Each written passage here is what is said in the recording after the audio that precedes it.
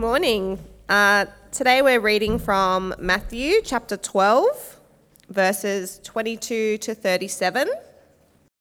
Then they brought him a demon-possessed man who was blind and mute, and Jesus healed him so that he could both talk and see.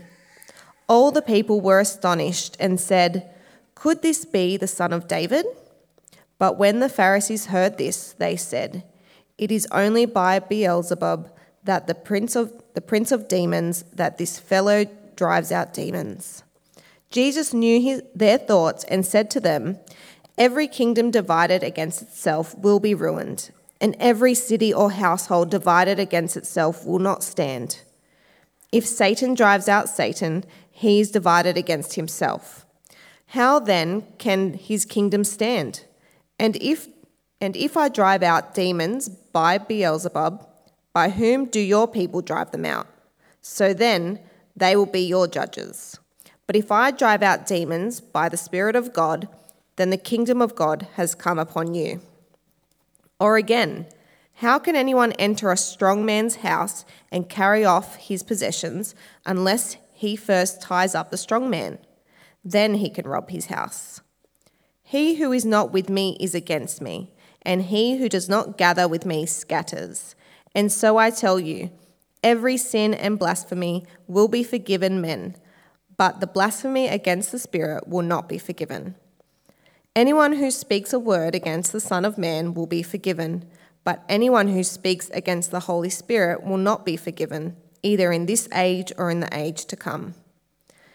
Make a tree good, and its fruit will be good, or make a tree bad, and its fruit will be bad, for a tree is recognized by its fruit. You brood of vipers, how can you who are evil say anything good? For out of the overflow of the heart the mouth speaks. The good man brings good things out of the good stored up in him, and the evil man brings evil things out of the evil stored up in him.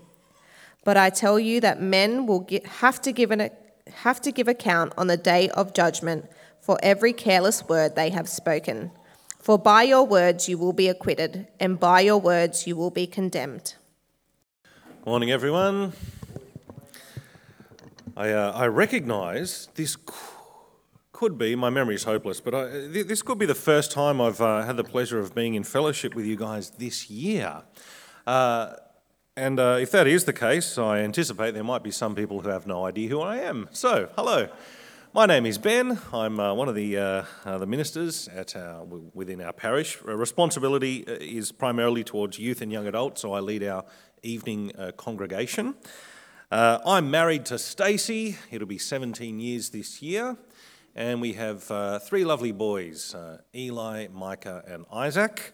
Obviously, I'm a follower of the Lord Jesus. He's my Lord and Saviour, even though I don't always do particularly good at being his follower. I was raised in a Jewish household and became a follower of Jesus when I was 19, which is a bit of a story that I'd love to share with you sometime if you're interested.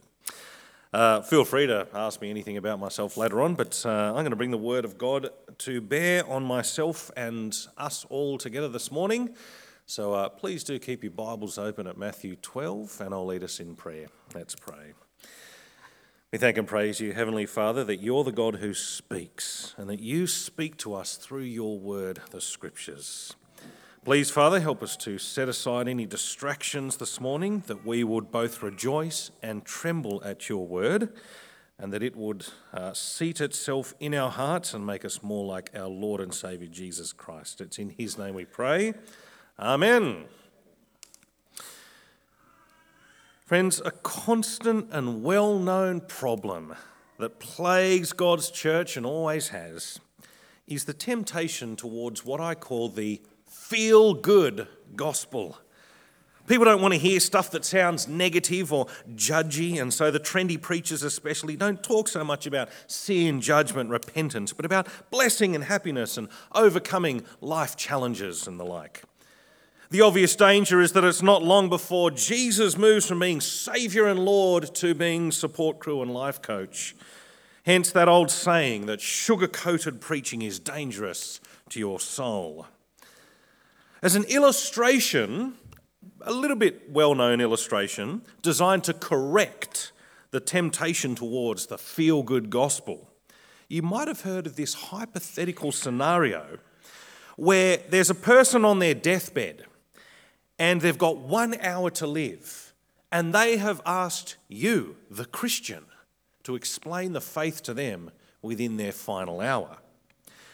Now, if what you would say to such a person in that 1 hour was directly proportional to the revelation God has given in the Scriptures, you'd spend around 50 minutes talking about human sinfulness and our liability to judgment from the holy God, and then in the last 10 minutes, you'd tell them the good news of Jesus.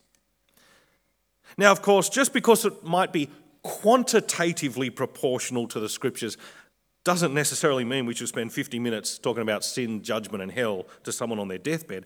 But I bring it up because if you are anything like me, then you feel that one of the hardest things about commending the good news of the Lord Jesus to other people is warning them that human sinfulness renders us liable to the judgment of a holy God with eternal punishment. Should warning form a significant part of our evangelistic efforts? Should warning be part of the gospel? Not surprisingly, Jesus' teaching today sheds a lot of light on that issue, and so I hope you're ready with me. We're going to get stuck into it right now. The scene gets set from verse 22. Then they brought him, that is Jesus, a demon-possessed man who was blind and mute, and Jesus healed him so that he could both talk and see. All the people were astonished and said, "Could this be the Son of David?" Which is kind of like the long way of asking, could this be the Messiah, the Christ? And that is the right question to ask. All throughout the Old Testament, God had made it clear that he would establish his rule in his place over his chosen people, Israel. And that would result in blessing, not only for them, but for people from all nations. And yet, whilst it would be God alone who does this work, who accomplishes this task, it would somehow be done through a person, the suffering servant who had the Spirit of the Lord upon him in Isaiah, the Son of Man who receives all power, honour and glory and all nations that worship him, Daniel 7, the King in the line of David who would restore Israel, Ezekiel 34. If you recognised Jesus as fulfilling, even potentially filling any one of these roles, it would be thoroughly sensible, given the expectations of the Old Testament, to wonder if Jesus is the Son of David, the Messiah, the Christ. We saw in last week's passage, I think Jono brought that to us in digital form, that in this current phase of his earthly ministry, Jesus was showing himself to be the suffering servant of Isaiah. Obviously a person, but also one who did divine work, for God's Holy Spirit was upon him. I've anointed you with my Spirit to proclaim the good news. But the religious leaders of Jesus' day, the Pharisees, had made up their mind that Jesus was not the Messiah because he posed a threat to their religious and political power. It's always the people that have the most to lose by acknowledging the truth of Jesus that find it hardest to acknowledge him. So in a somewhat desperate attempt to quell any suspicion that Jesus is the Christ, they come up with an alternative explanation. Verse 24, "But when the Pharisees heard this, they said, 'It's only by Beelzebul, the prince of demons, that this fellow drives out demons.'" Now, friends, at one level, this is the right kind of attack. I'll tell you what I mean by that. You see, if people believe that Jesus was indeed anointed powerfully by the Spirit of God to bring the kind of restoration that the suffering servant of the Lord would bring, then it's not too big a step to wonder, is he also the ruler of God's new kingdom? That is he also the Christ? So the Pharisees try to nip that problem in the bud, claiming that Jesus' work is not done in the power of the Spirit of God, but by the devil. Beelzebul means Lord of the Flies, and of course it's a nickname for Satan. So according to the Pharisees, Jesus can't be that suffering servant who brings forgiveness and restoration, let alone the great Son of David, the Christ, who rules over God's redeemed people. It's fascinating, isn't it? And a little bit telling that the Pharisees don't try to deny the miraculous supernatural. I mean, no one can deny these are real, legit miracles, right? Instantaneous and complete. They can't deny that. They'd be total fools. And so they have to ascribe satanic force or power as the means by which Jesus did those things. Now, Jesus responds, firstly, by dismantling the logic of that ridiculous move by the Pharisees, and then setting the record straight about himself. So we start with the dismantling of the logic. Verse 25, Jesus knew their thoughts and said to them, every kingdom divided against itself will be ruined, and every city or household divided against itself will not stand. If Satan drives out Satan, he's divided against himself. How then can his kingdom stand? It's simple logic. The country with civil war, it's dead, it's doomed. And it's a really clever sort of jab that Jesus gives to the Pharisees here. You see, if he was driving out demons by Beelzebul, that would still mean, obviously, that Satan's kingdom is on the way out. If Satan's kingdom's on the way out, whose kingdom is on the way in? Well, that would be God's. He's just kind of said to them that you guys, by your dumb logic, have kind of agreed with me and John the Baptist that the kingdom of heaven really is at hand, which the Pharisees really, really didn't want to do. Condemning Jesus in this particular way would actually still result in the fall of Satan and the inauguration of God's kingdom. But the second logical problem with the Pharisees' claim is that it opens them up to exactly the same charge. Verse 27, and if I drive out demons by Beelzebul, well, here's a question, by whom do your people drive them out? So then they, whoever they are, will be your judges. That is, judges in the sense of rulers. Yeah, it's completely arbitrary and can be applied to anyone. If I drive out demons by the power of pink elephants, I'm ruled by pink elephants. And if you drive them out by whatever it is, you can apply the same logic to yourself, and that's obviously ridiculous. The alternative explanation, which of course is the right one, is that Jesus is operating just as you would be led to expect the suffering servant to operate, just as you would expect someone endowed with the Spirit of God to operate, just as you might even expect the Messiah to operate. Hence the question, is this the Son of David? And so verse 28, Jesus confirms it, but if it is by the Spirit of God that I drive out demons, which it is, then the kingdom of God has come upon you. Jesus is basically saying, if what I'm doing lines up with God's prophesied expectations, then obviously I am the suffering servant and even the Messiah, and yes, the kingdom of God therefore truly is being inaugurated. And notice Jesus doesn't say to these Pharisees that God's kingdom has come to you, but it has come upon you. You've just called God's special servant an agent of Satan. So if he really is the Spirit-empowered Messiah, then you guys are kind of in big trouble. Of course, they are in big trouble, for as Jesus then goes on in his rebuke, he again makes the not-so-subtle claim that he truly is the Christ. For he not only fulfills the Spirit-empowered servant role, but he actually also exercises the kind of ruling that God alone is capable of exercising. Once upon a time, God's then exiled people from the south of Israel when they were captive in Babylon were spoken to by Yahweh, the Lord, and he said to them, can plunder be taken from warriors or captives be rescued from the fierce? Will you guys get out of this exile? Verse 25, but this is what Yahweh says, yes, captives will be taken from warriors and plunder retrieved from the fierce. I, says God, will contend with those who contend with you. In other words, I'm going to plunder that strong captor, the Babylonians, and bring my people out. Of course, Jesus alludes to this work of God alone and plainly uses it to describe what he himself he's doing back here in Matthew 12, verse 29. Or again, how can anyone enter a strong man's house and carry off his possessions unless he first ties up the strong man?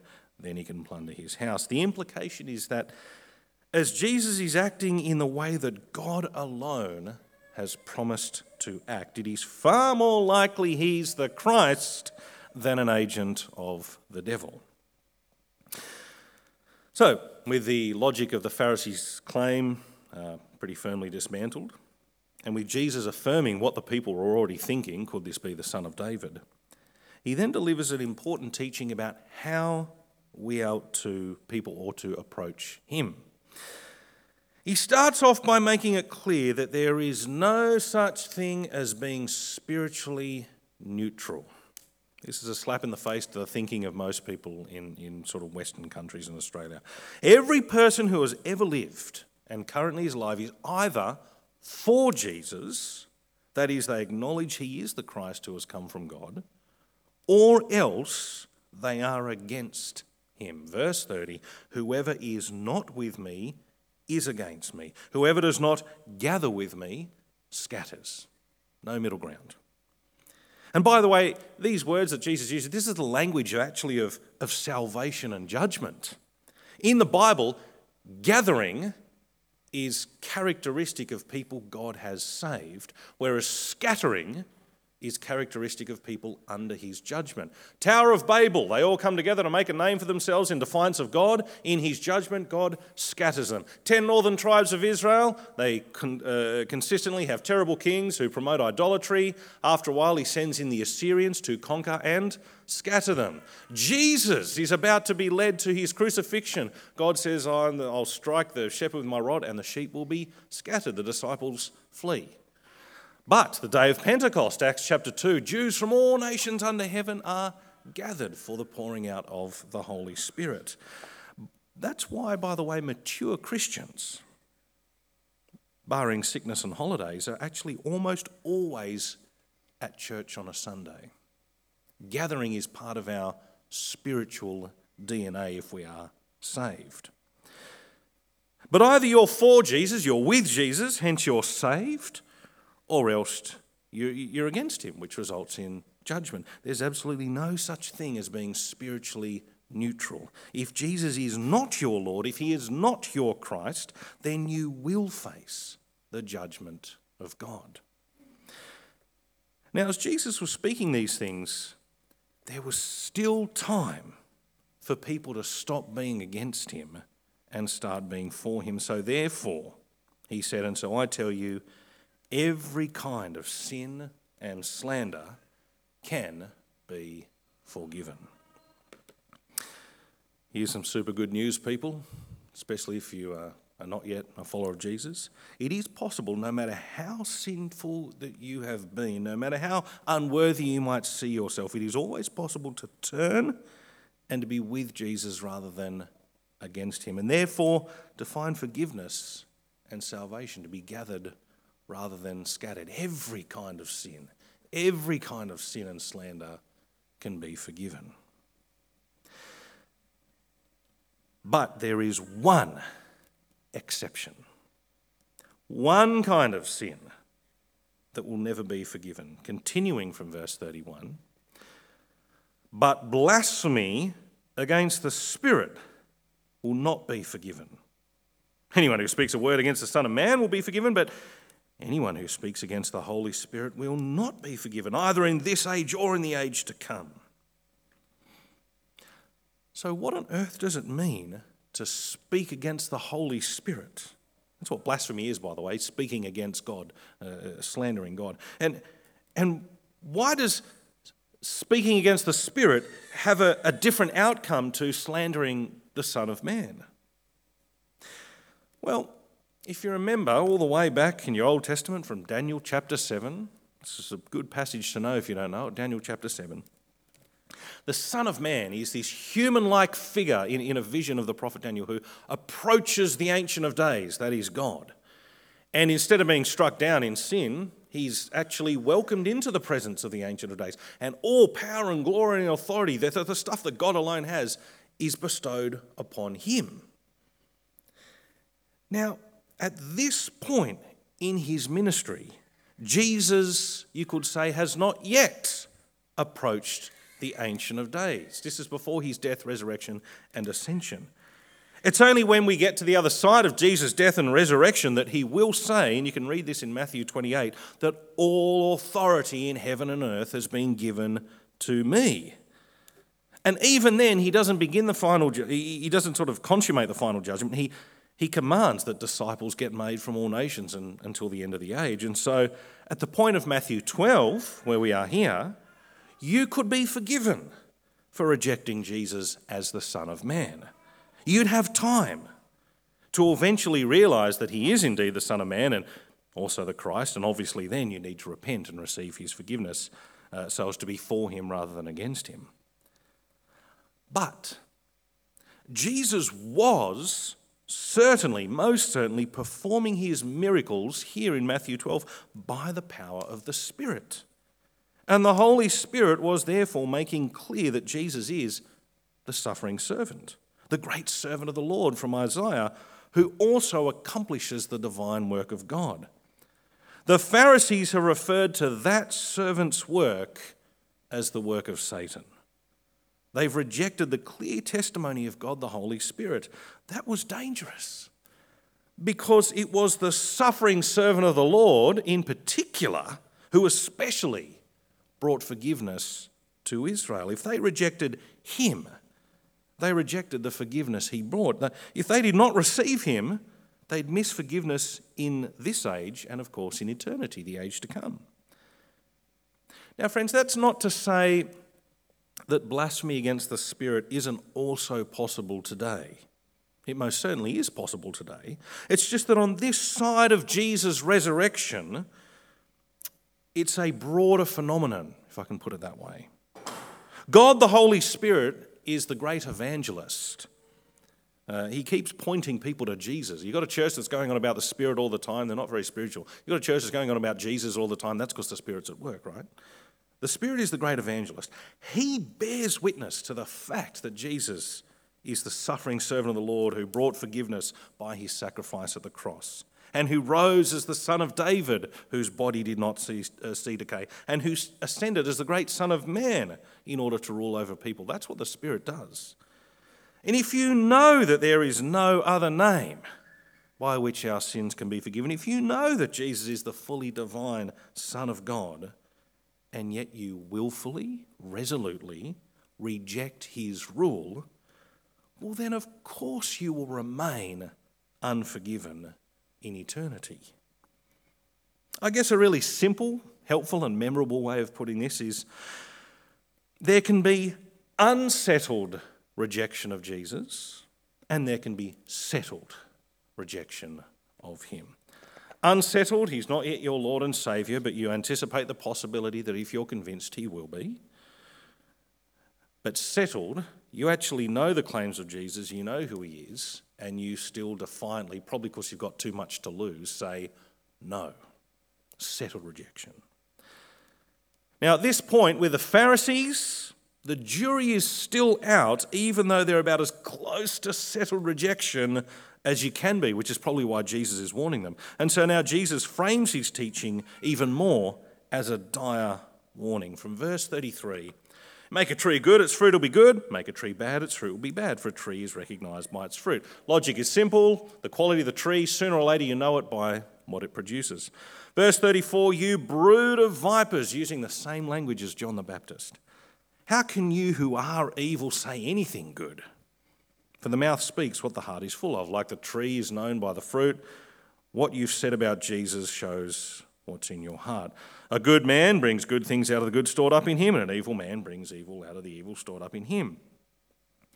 Now, we do rightly get the sense that Jesus is talking about an ongoing phenomenon. What you say really reflects what you believe or the condition of your heart. Some of you will know me. You were talking to someone else and you talked about me and you said, Ben is the kind of guy who says, what might you come with? Probably Ben is the kind of guy who says guitars are awesome, right? If you hear Ben saying guitars suck, you know he's probably having a bad day, and that's not actually what he says. He might have said those words, but that's not what he says. That's not what he believes. That's not his heart, so to speak. Well, what have we got so far with the Pharisees? Jesus, in a derogatory sense, is a friend of sinners, tax collectors and prostitutes. He's a glutton and a drunkard. We're going to plan how to kill him. We've seen all that already so far. He's in the power of Satan. Man, these guys keep saying a lot of really bad things in an ongoing way. But it looks like they're almost settled in their rejection of him, and that's a really terrible place to be.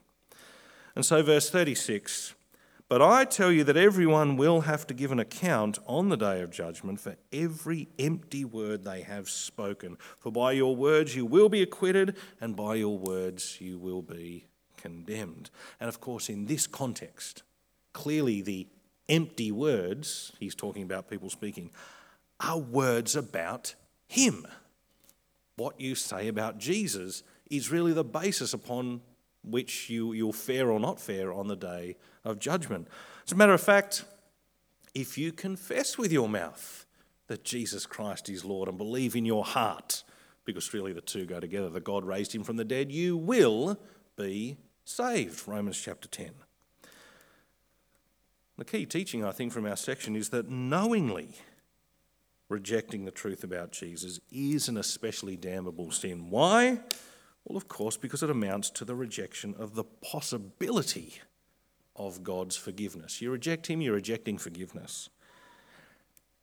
And given the way Jesus speaks and the rest of the New Testament functions, it is actually a warning that people do need to hear. You see, I desperately want all those who are weary and burdened to come to acknowledge the gentle and lowly in heart Lord and Saviour Jesus Christ.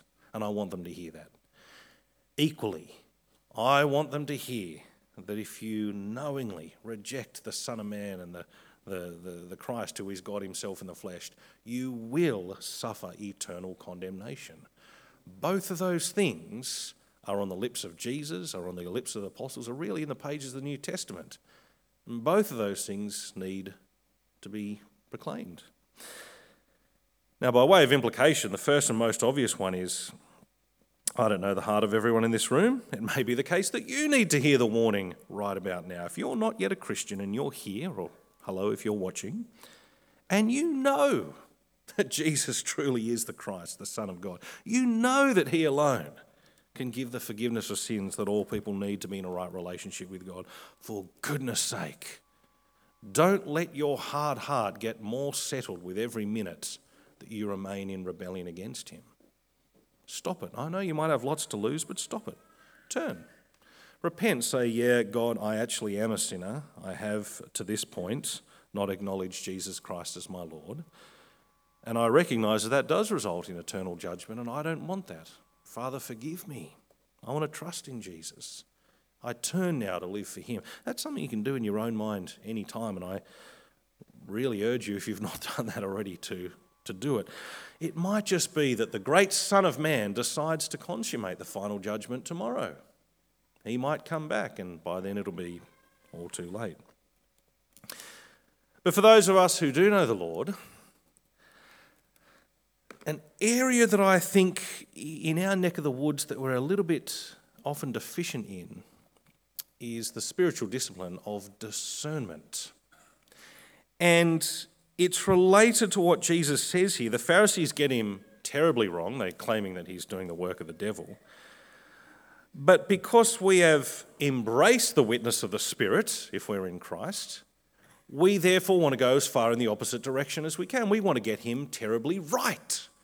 It actually matters that we get Jesus right because he is the embodiment, the personification of truth. I am the way, the truth, and the life. It's only ever, always so easy to feel like you're battling against the current when you argue for biblical truth that our culture sees as conservative, sees as being narrow. Because the church keeps embracing the stupidity of the culture around it. You argue for something biblical. You stand up for something that you're convinced the scriptures teach when it's unpopular. it's always going to be something that's considered more conservative by everyone. And it's kind of looked at, don't be so narrow, don't be so judgy, right? But we care about the truth because we care about Jesus, who is the truth. Don't be ashamed of discernment. Don't be ashamed of thinking about what the truth of the Word of God is, even when it grates against sensibilities of our culture or even other Christians. Don't be ashamed of discernment.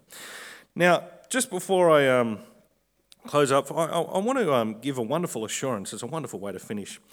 That for those who are in Christ, I hope you've got this already, but I'm going to spell it out just in case you don't. For those who are in Christ, it is now impossible for you to blaspheme the Holy Spirit. The Spirit's witness has already impacted you and made you someone who acknowledges that Jesus Christ is Lord. Without the Spirit, you can't have called him Lord, 1 Corinthians 12, right? So you don't have to sit there worrying, oh, what if I've done something that sort of amounts to blasphemy against the Spirit? If you're in Christ, the answer is no, you haven't. And if you're God's elect, well, you actually can't. The Spirit of God has come upon you already. Don't stay up at night thinking, oh, gee, I hope I don't blaspheme the Holy Spirit. If you're not yet a Christian, then be worried, and for goodness sake, let that worry turn into repentance.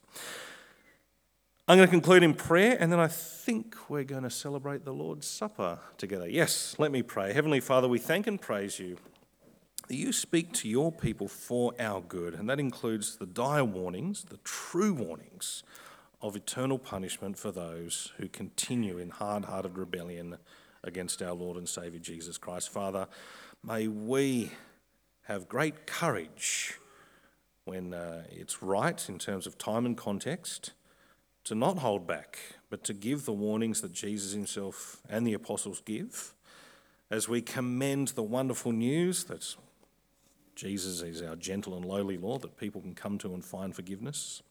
Father, I pray for anyone who as yet has not turned and repented, that it will please you to move them powerfully by your Spirit to acknowledge Jesus Christ as the risen Lord and Saviour. And we pray these things in Jesus' name. Amen. Oh, look at this. It's my great joy and honour to lead us in the celebration of the Lord's Supper together. And I'm very Anglican at this point. I'm quite a fan of the prayer book. Quite a fan of the prayer book. And so that's what we're going to use. Brothers and sisters in Christ, our loving Heavenly Father has given us a physical symbol of the means by which we've been forgiven for our sin through the body and blood of our Saviour Jesus Christ. The Bible says, and I quote from 1 Peter 2:24, our Lord Jesus Christ himself bore our sins in his body on the cross so that we might die to sins and live for righteousness. By his wounds we have been healed. Knowing the goodness of God and of our failure to respond to him with love and obedience, let us therefore confess our sins together. For those who are so inclined, please say together with me, Heavenly Father, you have loved us with an everlasting love, but we have turned against you, ignoring you and rejecting your will for our lives. We have been stubborn and rebellious, but you are merciful and kind. For the sake of your Son who died for us, forgive us, cleanse us, and change us. By your Holy Spirit, enable us to live for you and to please you in every way through Jesus Christ our Lord. Amen. Our God is slow to anger and full of compassion. He forgives those who humbly repent and trust in his Son as Saviour and Lord. There is therefore now no condemnation for those who are in Christ Jesus. And so, brothers and sisters, lift up your hearts. We lift them to the Lord. Let us give thanks to the Lord our God. He is worthy of all praise. You are worthy, our Lord and God, to receive glory and honour and power, for you created all things, and by your will they existed and were created. Together, holy, holy, holy is the Lord God Almighty, who was and is to come. We praise you for your Son, our Saviour Jesus Christ, who by his death on the cross and rising to new life offered the one true sacrifice for sin and obtained an eternal deliverance for his people. Together, worthy is the Lamb who was slain to receive praise and honour and glory and power forever and ever. And now, Father, we thank you for these gifts of bread and wine/grape juice, and pray that we who receive them according to our Saviour's word may be reminded of his body and blood. On the night before he died, Jesus took bread, and when he had given thanks, he broke it and gave it to his disciples, saying, "Take and eat, this is my body, which is given for you. Do this in remembrance of me." So we who are many are one body in Christ, for we all share in the one bread. After supper, he took the cup, and again giving thanks, he gave it to his disciples, saying, "Drink from this, all of you. This is my blood of the covenant, the new covenant, which is shed for you and for many for the forgiveness of sins. Do this as often as you drink it in remembrance of me." And so we eat the bread and drink the cup of the Lord to proclaim our fellowship in his death, and we do this until he returns. Come, Lord Jesus. I can see that we're about to distribute the bread and the wine. Now I'm going to guess that they're going to hand it out with tongs. I'm going to guess that there's grape juice, and I'm going to guess that there's gluten-free as well. Good, thank you guys. Now, this is not just something for regular members of this congregation. If you know Jesus as your Lord and Saviour, maybe if you've just only come to know Jesus as your Lord and Saviour, you're welcome to celebrate with us. Please hold on to it when you get your stuff, and after a minute we'll all eat and drink together.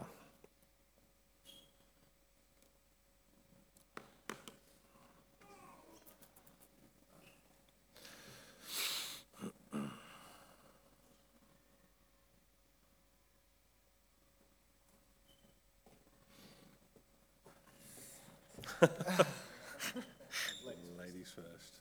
Thanks, man.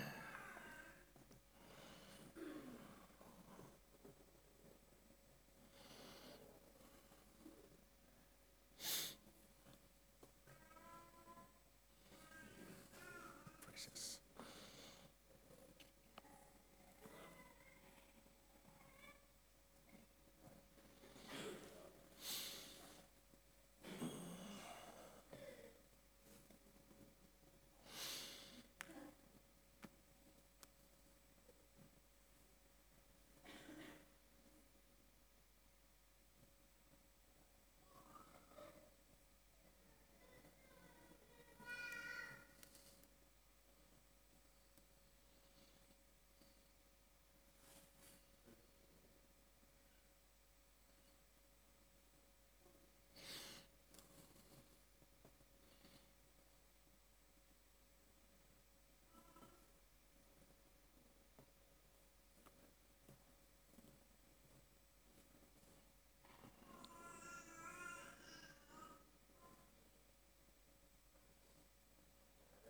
Nah.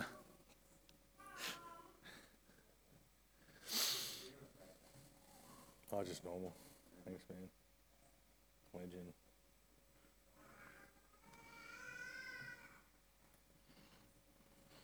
Should mention, folks, if any of you ever have questions about the Lord's Supper, communion, the sacrament, why we do things as we do, I'd be lying if I said I didn't delight in such topics, so come and ask me about it.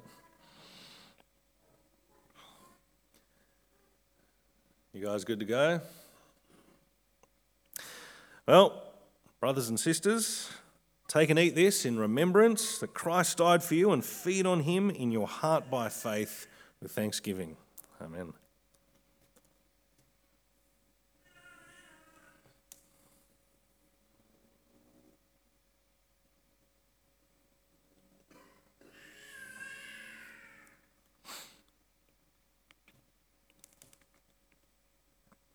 Again, brothers and sisters, drink this in remembrance that Christ's blood was shed for you, and be thankful.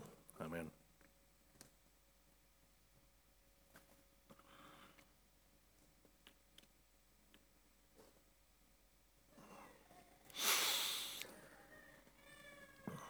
Let us pray together. Father of all, we give you thanks and praise that when we were still far off, you met us in your Son and brought us home. Dying and living, he declared your love, gave us grace, and opened the gate of glory. May we who share Christ's body live his risen life. We who drink his cup bring life to others. We whom the Spirit lights give light to the world. Keep us in this hope that we have grasped, so that we and all your children shall be free and the whole earth live to praise your name. Amen.